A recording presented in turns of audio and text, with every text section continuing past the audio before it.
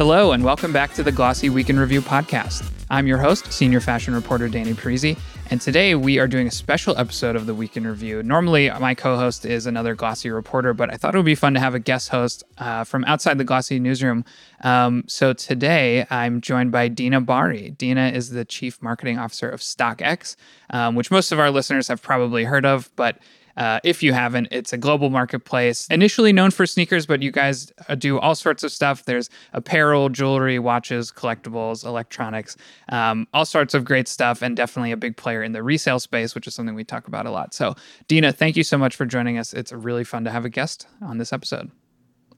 Thank you for having me, Danny. It's a pleasure to be here. Yeah, and obviously on the Glossy podcast, we have people from the industry on all the time, but it's usually an interview format. And this I want to kind of keep the same as a normal Glossy Week in Review format. We're going to talk about the news just with a kind of outside perspective. So we're going to just talk through three big news stories from this week, just like we normally do. And Deena's going to share a little bit of her thoughts on some of these topics. So we'll start talking about Crocs, which has had a meteoric kind of rise recently, especially since the pandemic. We'll talk a little bit about the Met Gala and some of the fashion that came out of that. And then finally, we'll talk a little bit about dupe culture and Lululemon and how brands are navigating all that kind of stuff. But let's start talking about Crocs. So, Deena, you and I kind of talked a little bit beforehand about what topics we wanted to touch on. I thought this was really interesting, but Crocs had their most recent earnings report, I think, last week. Their revenue was way up. They expected it to be up around 27% across the whole group, but it was actually up 36% to more than $800 million for the quarter. And that's including their subsidiary brand, Hey Dude, was also up over like 100% to more than $200 million in revenue. I have some thoughts on why this brand has really, blown up, but I want to, let's throw it to you first, Deena. Just, I see a lot of Crocs collaborations and a lot of cool stuff that they do on StockX all the time. What are your thoughts on Crocs, especially, in the last couple years? Well, in the StockX ecosystem, as in the broader world, Crocs have been on fire, and they have been for well over a year. For us, they're now the number 2 selling non-sneaker footwear brand. Behind UGG. Yeah, which is astonishing, really. As a mother of 3 children, I'm just always picturing my kids as toddlers in their Crocs because it was the easiest footwear for kids just learning to walk. But now, ironically, it's all over my 6th graders' friends. My 9th graders' friends are wearing them too. So I think they've absolutely crested into what we love to call current culture. It's sort of the zeitgeist of what young consumers are caring about today, what they are wearing, what they're spending their money on, what they feel represents them and their values. So I think Crocs has landed squarely in that space. We have seen incredible price premiums on Crocs in 2022, last year, as well as this year. It was actually the top selling footwear brand, non-sneaker footwear brand as it relates to price premiums in 2022. So again, just topping the charts at StockX. And I think part of what has driven this is their very creative collaborations and partnerships that they've done with all kinds of celebrities that have helped, I think, bridge them from that, the ugly slip-on shoe to something that means so much more. Yeah, definitely. I was actually going to mention that those collaborations feels like such a big part of their growth. They've got this ongoing partnership with Salehi Bembury from Versace. If you go on Hypebeast and just search Crocs, there's cool new collaborations up there all the time. And I think you're right. They were sort of in my opinion, like the quintessential ugly footwear. In previous years, even though people were like, yes, they are very comfortable, they are very functional, they sort of were just known for being kind of goofy looking. But I think they've sort of, in addition to capitalizing, or making really good use of collaborations, they've also kind of just rode the wave, I think, of the ugly sneaker trend. Or I sense a little hint of an ironic note to their popularity, although maybe now the irony is totally gone and it's just completely sincere. But at least initially, I do feel like there's almost sort of a funny, I don't know, a funny note to it.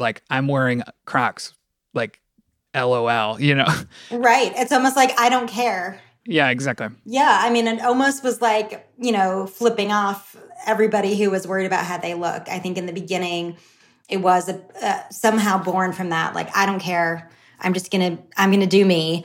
I'm going to be comfortable. I think about the uniform again. My own children wear pajama pants and Crocs, or pajama pants and Uggs and socks out to, any occasion they can. And I think there is something about making a statement about comfort and saying, I'm not going to conform. I'm not going to adhere to any other standards. I'm just going to, let comfort lead me. I think that's where that started with Crocs. But you're right. I think they've sort of crossed that chasm into just sort of, now they are the uniform. And I think it's not only their celebrity and designer collabs, like you've mentioned with Salahi Bembury, but also, some of these sort of iconic brands, General Mills, Lightning McQueen, these brands that have so much prominence in kind of nostalgia culture, which is also having a renaissance. So I think they're just making really smart decisions. Yeah, I think you're totally right. And I always think with collaborations, you have to be a little careful about, or not careful, but deliberate about who you select and who you work with, and the balance between, is this just this company's product with a logo from another company on top of it? And I think they've done a great job with that. Wondering, do you have any insight just from seeing what comes through StockX and what does well on collaboration, like what collaborations tend to really work for both brands and what sort of just, pass by unnoticed? Yeah, well, again, for Crocs in particular, if we're sticking with them, they've seen incredible success with Salahi Bembury. We've seen, millions of dollars of spend on his Pollux collection, Crocs Pollux collection. I think, what makes that a great collaboration is that it really is a unique visual identity. It's not just a logo or a color, right? It's like the whole shape of the shoe is unique and identifiable and different, and now iconic. So I think that is and obviously he brings a level of sort of like luxury, creativity, taste to Crocs. So I think in that sense, it's an example of a great collaboration that's sort of pairing their brand with something that's more aspirational and someone who's more kind of creative, visionary, and upscale. And then I think, going back to the other more pop culture or nostalgia culture brands like General Mills, like Pixar's Cars, I think they're just connecting again with something that's very significant to consumers. They're not just picking some random brand and, reformatting the outside of the shoe. They're actually like telling a story, which, in our previous conversations, Danny, we've talked about that a lot, storytelling and how important that is for the customer, how important that is for brands who want to be authentic in the way that they market. So I think that's, those are all examples of smart kind of deep collaborations that Crocs has executed. Yeah, no, I think you can tell, like you're saying, it's not just a regular Crocs shoe with a different logo on it. It's like transformed. It's noticeably different. And I think you can kind of sense that this was not just, one person's logo slapped on somebody else's. And when it is just, this is the same sneaker or the same whatever that this brand always makes, but now it just has the color from some other brand or, the logo. Yeah. If it's like, this is like actually a model, like a shape or a silhouette or something that they don't normally do, I think that can really make something transformative. Okay, last thing on Crocs, I also wanted to say Crocs is one of those brands that I think is really interesting where they have sort of two audiences at the same time, where for a long time Crocs were favored by people who were on their feet all day. So cooks or nurses or, people like I know people who work in hospitals who wear Crocs every day because it saves their feet. Probably a lot of those people are not really caring whether it's a collaboration with Salahi Bembury or whoever. They just like need something functional. But at the same time, they do have this other audience that does care about that. And so I think about brands like Champion or, those kinds of athletic brands where they've got, people's dads who just have been wearing the same crew neck Champion sweatshirt for years and don't really care one way or the other. Or Dickies actually is maybe a good example, or Carhartt, those sort of workwear brands.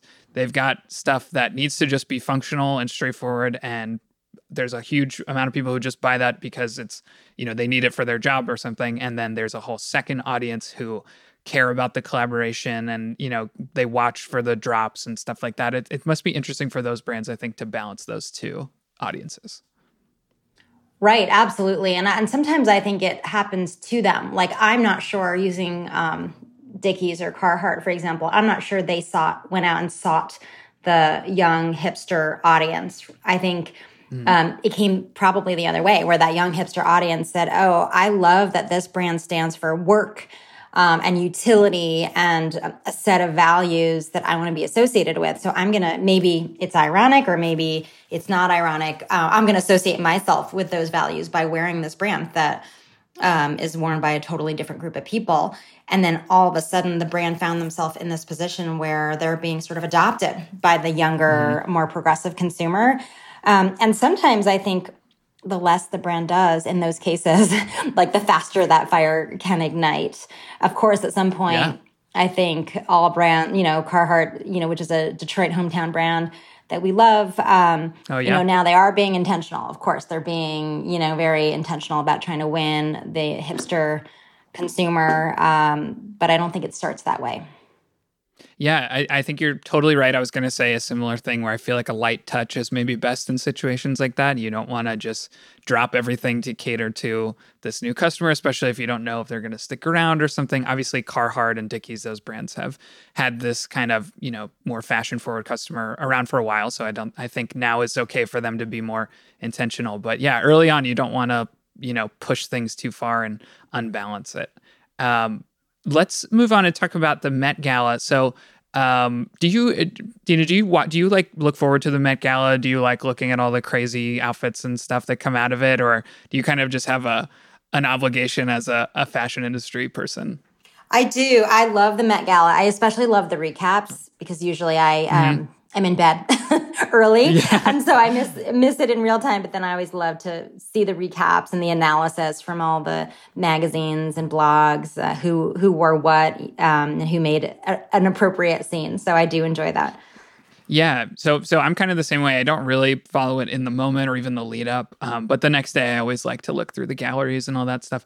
So the Met Gala happened this week. I believe the theme was Karl Lagerfeld, but there was some phrase like "in memory of Karl" or something like that. And exactly. as usual, there were people who stayed on theme and people who absolutely paid no regard to the theme. And then there also was the obligatory outfits that kind of creeped me out, which they seem to always have. But there was some cool ones that were on theme to me. This one I didn't think was that great, but the Jared Leto in the giant cat costume, which was supposed to be Karl Lagerfeld's beloved cat Choupette. And then I think Doja Cat also dressed like a cat too. So there was a lot of cat stuff. That was very strange. I mean, I get the association, but it was bizarre. Yeah, those were both kind of odd. The ones that I thought were a little more classy to me, and also coincidentally both menswear, and maybe that's just like what I gravitate more toward. But A$AP Rocky wore just black leather gloves with his outfit, which I felt was sort of a subtle nod to Karl Lagerfeld, and kind of a similar thing with Bradley Cooper with these big dark sunglasses. It was interesting seeing people take little elements from Karl Lagerfeld's like trademark kind of look and incorporating that, because no one just like dressed like him straight up with a silver ponytail. It was all just like taking little elements and stuff, which I really liked. Yeah, I think some of my favorite looks were sort of takes on his work while he was at Chanel, which is, of course, one of his most, I think, renowned designer roles. And so there was a lot of sort of long, elegant black dress with a lot of pearl accents and long pearl necklaces. And I thought those were all very elegant. Yeah, didn't Lizzo have like strings of pearls all over her black dress, Lizzo? Yeah, I thought that Lizzo was a great take on it. There were a number, I think there were 4 or 5 different looks where it was like the black dress with the pearls, including Karlie Kloss and Serena Williams, who both were sort of using that moment to announce their pregnancy, which I always love seeing the baby bump reveal at these big events. It's always like a high stakes moment to reveal something so personal. And I think with those dresses that were like very long and form fitting, and then the pearl necklaces, it was a very wow way to reveal.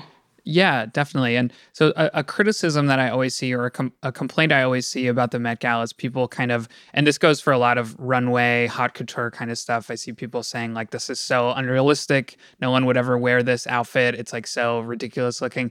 But I kind of look at it as more of like an art kind of like an art piece or like an art show. It's more about letting these designers show off these incredible works of craftsmanship. I mean, like you're saying, that Lizzo dress with all the pearls is like gorgeous. And actually that's one that maybe you could wear. But there are some that were obviously very impractical looking, but are still beautiful works of art that kind of use the medium of clothing to do something that, yeah, maybe is not practical for walking to the bodega or something, but is beautiful. And I think, especially going back the next day and seeing who designed each thing, because some of them can be sort of a departure from that brand or that designer's usual style.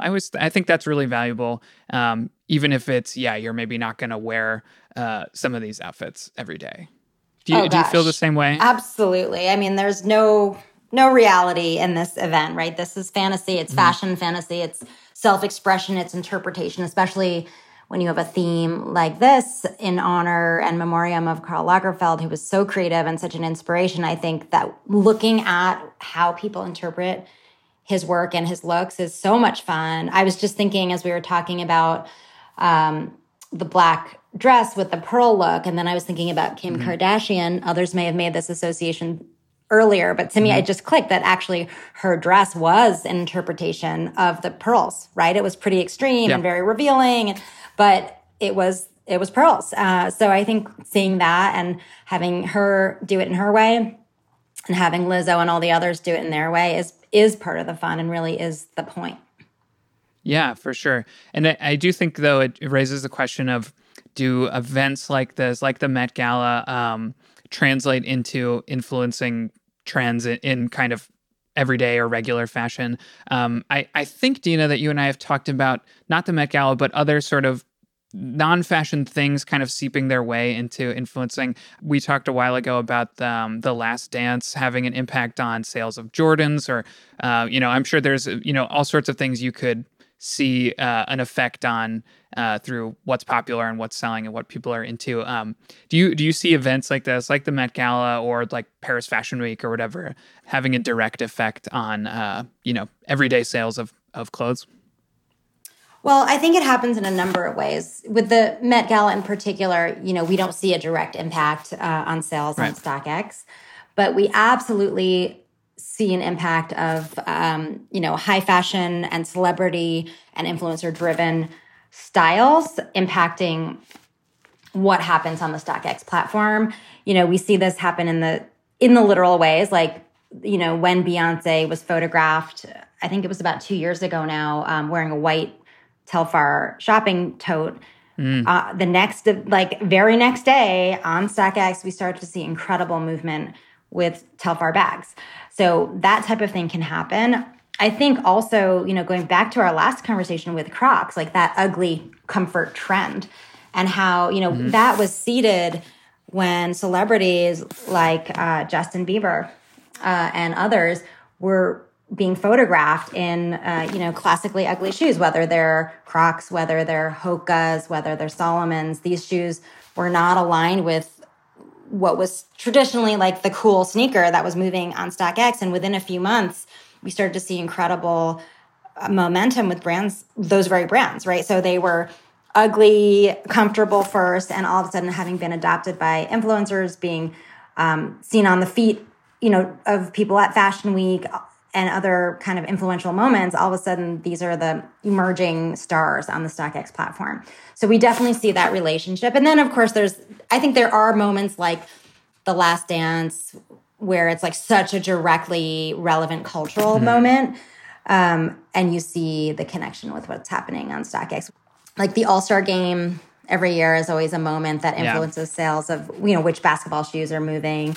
The brands do a nice job of storytelling around big moments on the calendar. So just this week, we actually had one of those cultural moments with the release of the Jordan 1 Spider-Man Across the Spider-Verse shoe, which was released in a shock drop yesterday and created a lot of momentum for us on the platform. So that's another great example of a cultural moment creating some great selling momentum on StockX.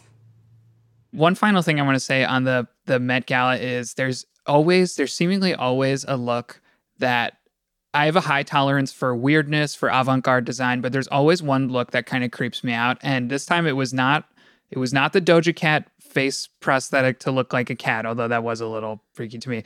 The one that really got to me was the Lil Nas X, like entirely painted silver and his face covered in like pearls. That triggered some trypophobia or something to me. Like, I don't know, it gave me like chills in a bad way. And I had a very similar reaction to, again, Doja Cat, not at the Met Gala, but I think it was at Paris Fashion Week. I think it was the Schiaparelli show. Remember when she was covered in like red diamonds, like all over her skin and face and like lips and stuff? I don't know why that, like, I couldn't look at it. It was like making me claustrophobic. I know I think you're similar to me in that, we like the avant-garde designs. I like to see the craftsmanship and the ideas, but do you ever get that kind of feeling sometimes looking at these? I do. I mean, I think it's when you sort of can't recognize the person, the human inside that costume. For me, that's what it is. It's because you're sort of in an environment where you see faces and you see humanoid forms. And then all of a sudden there's something that looks almost CGI, alien-esque. And you're like, what is that? Who is that? How did that thing get here? Yeah. So I understand. Yeah. I also imagine myself in that outfit or in that, and I'm like, having a panic attack, just imagining having all that latex or whatever all over you. Anyway, let's move on to our last topic. So I'm going to tie this to one specific thing that a brand is doing, but I also just want to talk about this concept in general of dupes, which the last couple of years there's been a rise in the so-called like dupe culture, where people buy sort of cheap knockoff products that are sort of directly copy a more expensive product from another brand, which is funny. Like I was reading all these trend articles of like dupe culture is the new thing, and I'm like, I feel like that's been, knockoffs have been around for forever, but I guess the difference is that these are meant to closely mirror a real product, but are not actually claiming to be that product. There's more than like 3.5 billion views on the hashtag dupe on TikTok. The interesting thing was that this weekend, so I think starting the day after this podcast goes live, Lululemon is doing this campaign where they're hosting a dupe swap in LA, a pop-up. I think it's just 2 days, where you can bring in sort of dupes of Lululemon's Align leggings, and they will take them from you and give you a free pair of real Lululemon leggings for free, which obviously is not a very sustainable long-term practice, but as a publicity marketing kind of thing, it's clear that the idea is to sort of get people, you don't go for the dupe, get the real thing. It's better, it's worth it, that kind of thing. So obviously you're in resale. I think of this as a great opportunity for resale because, why buy the dupe when you can just get the real thing? And if you're worried about the price, you can get it secondhand. That's my kind of thought process. Wondering what you think about this whole phenomenon and like how Lululemon's handling it, or how maybe other brands or, companies that you've seen handle it. Go ahead.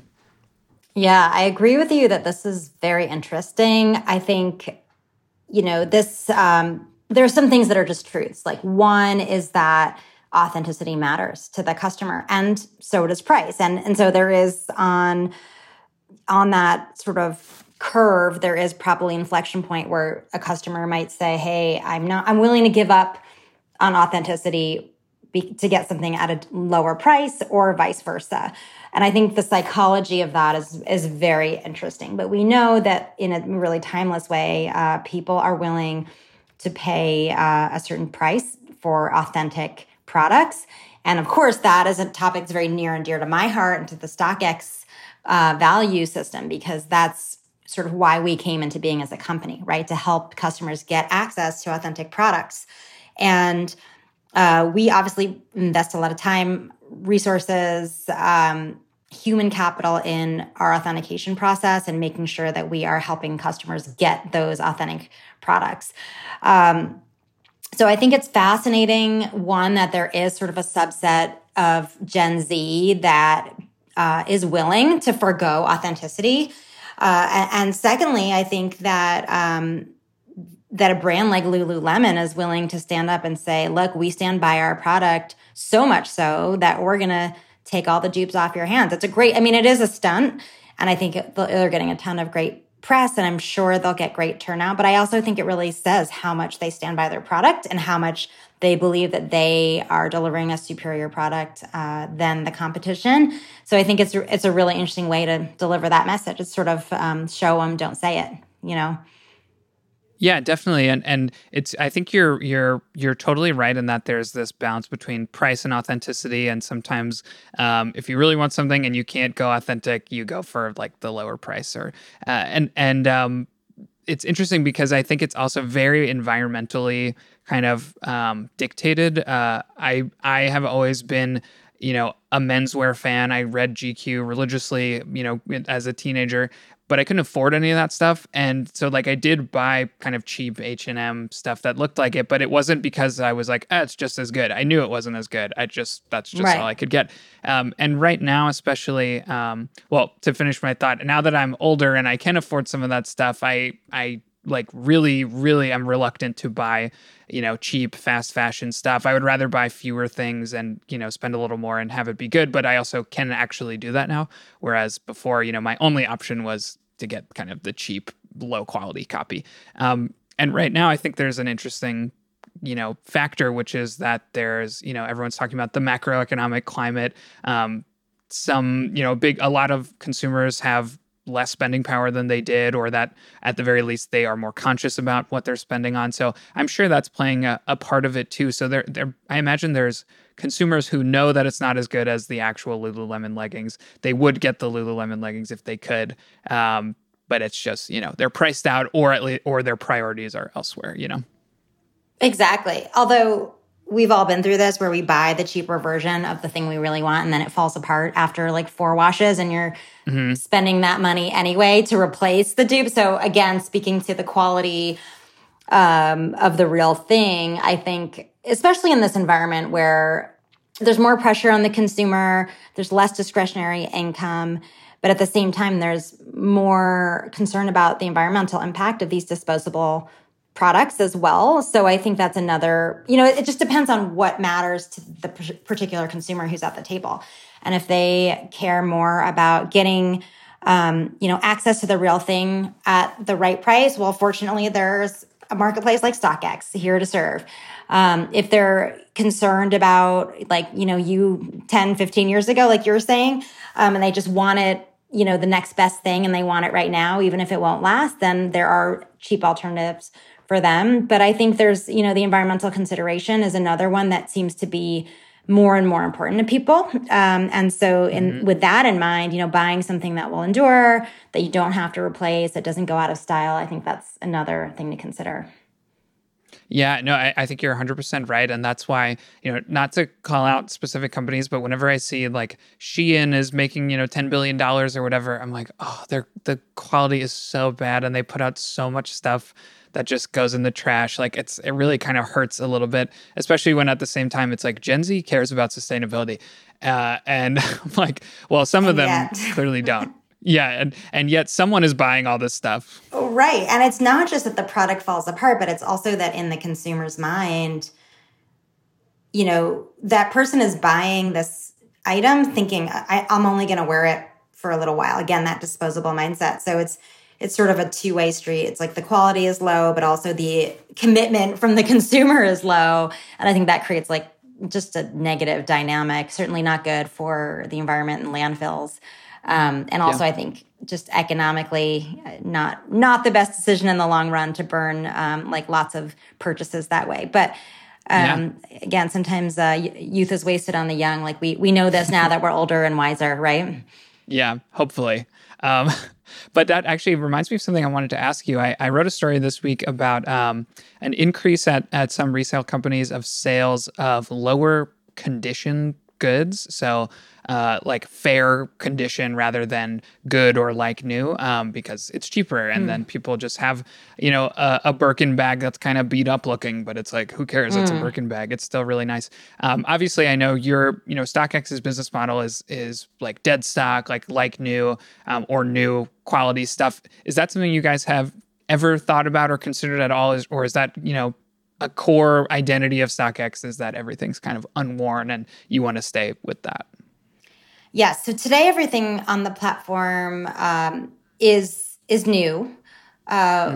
We have in the past had used conditioned bags, for example, and we ended up moving away from that because we found that aligning expectations with the consumer when there is an alternate condition is very difficult, right? Like you say, hey, this is in good condition. The consumer gets the bag and they say, well, this isn't good condition. This is poor condition. And then there's just a disconnect and it creates a lot of challenges. So for us, it's kind of subjective. It is subjective, exactly. And for us, especially at the time that we made this decision, when we were really looking to, we were in hyper growth mode, we were scaling categories, we were scaling countries, we were very concerned about like, how can we just be as efficient as possible in our processes? And having these other conditions did not fit.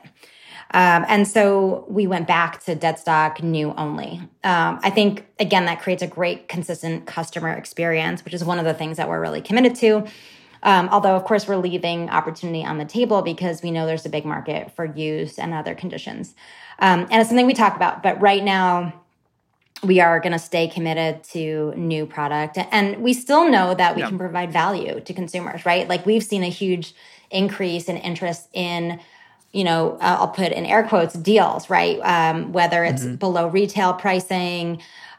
We just launched a feature called Trending Deals. So we're definitely seeing, as I think everyone is, the consumer is more price sensitive today than they have been in recent times. And so they're looking for that. And we're serving them well by providing, value in our StockX experience. Yeah, I mean, I was going to say, you guys, even though it's all new and you don't do, beat up old bags or something, you do, I think, kind of hit both audiences in that you've got below retail stuff, you've got above retail stuff, people who price is no object, I just want this, super limited thing. And then also people who price is an object and I'm just looking to get this, cheaper than buying it new or buying it from whoever. So I do think you guys are kind of positioned to hit both anyway, even without the, going in. And like you're saying, just because there's money on the table doesn't always mean you need to take it, especially if taking it, would compromise you in some other way. So I don't think it's even necessarily bad that you're doing that.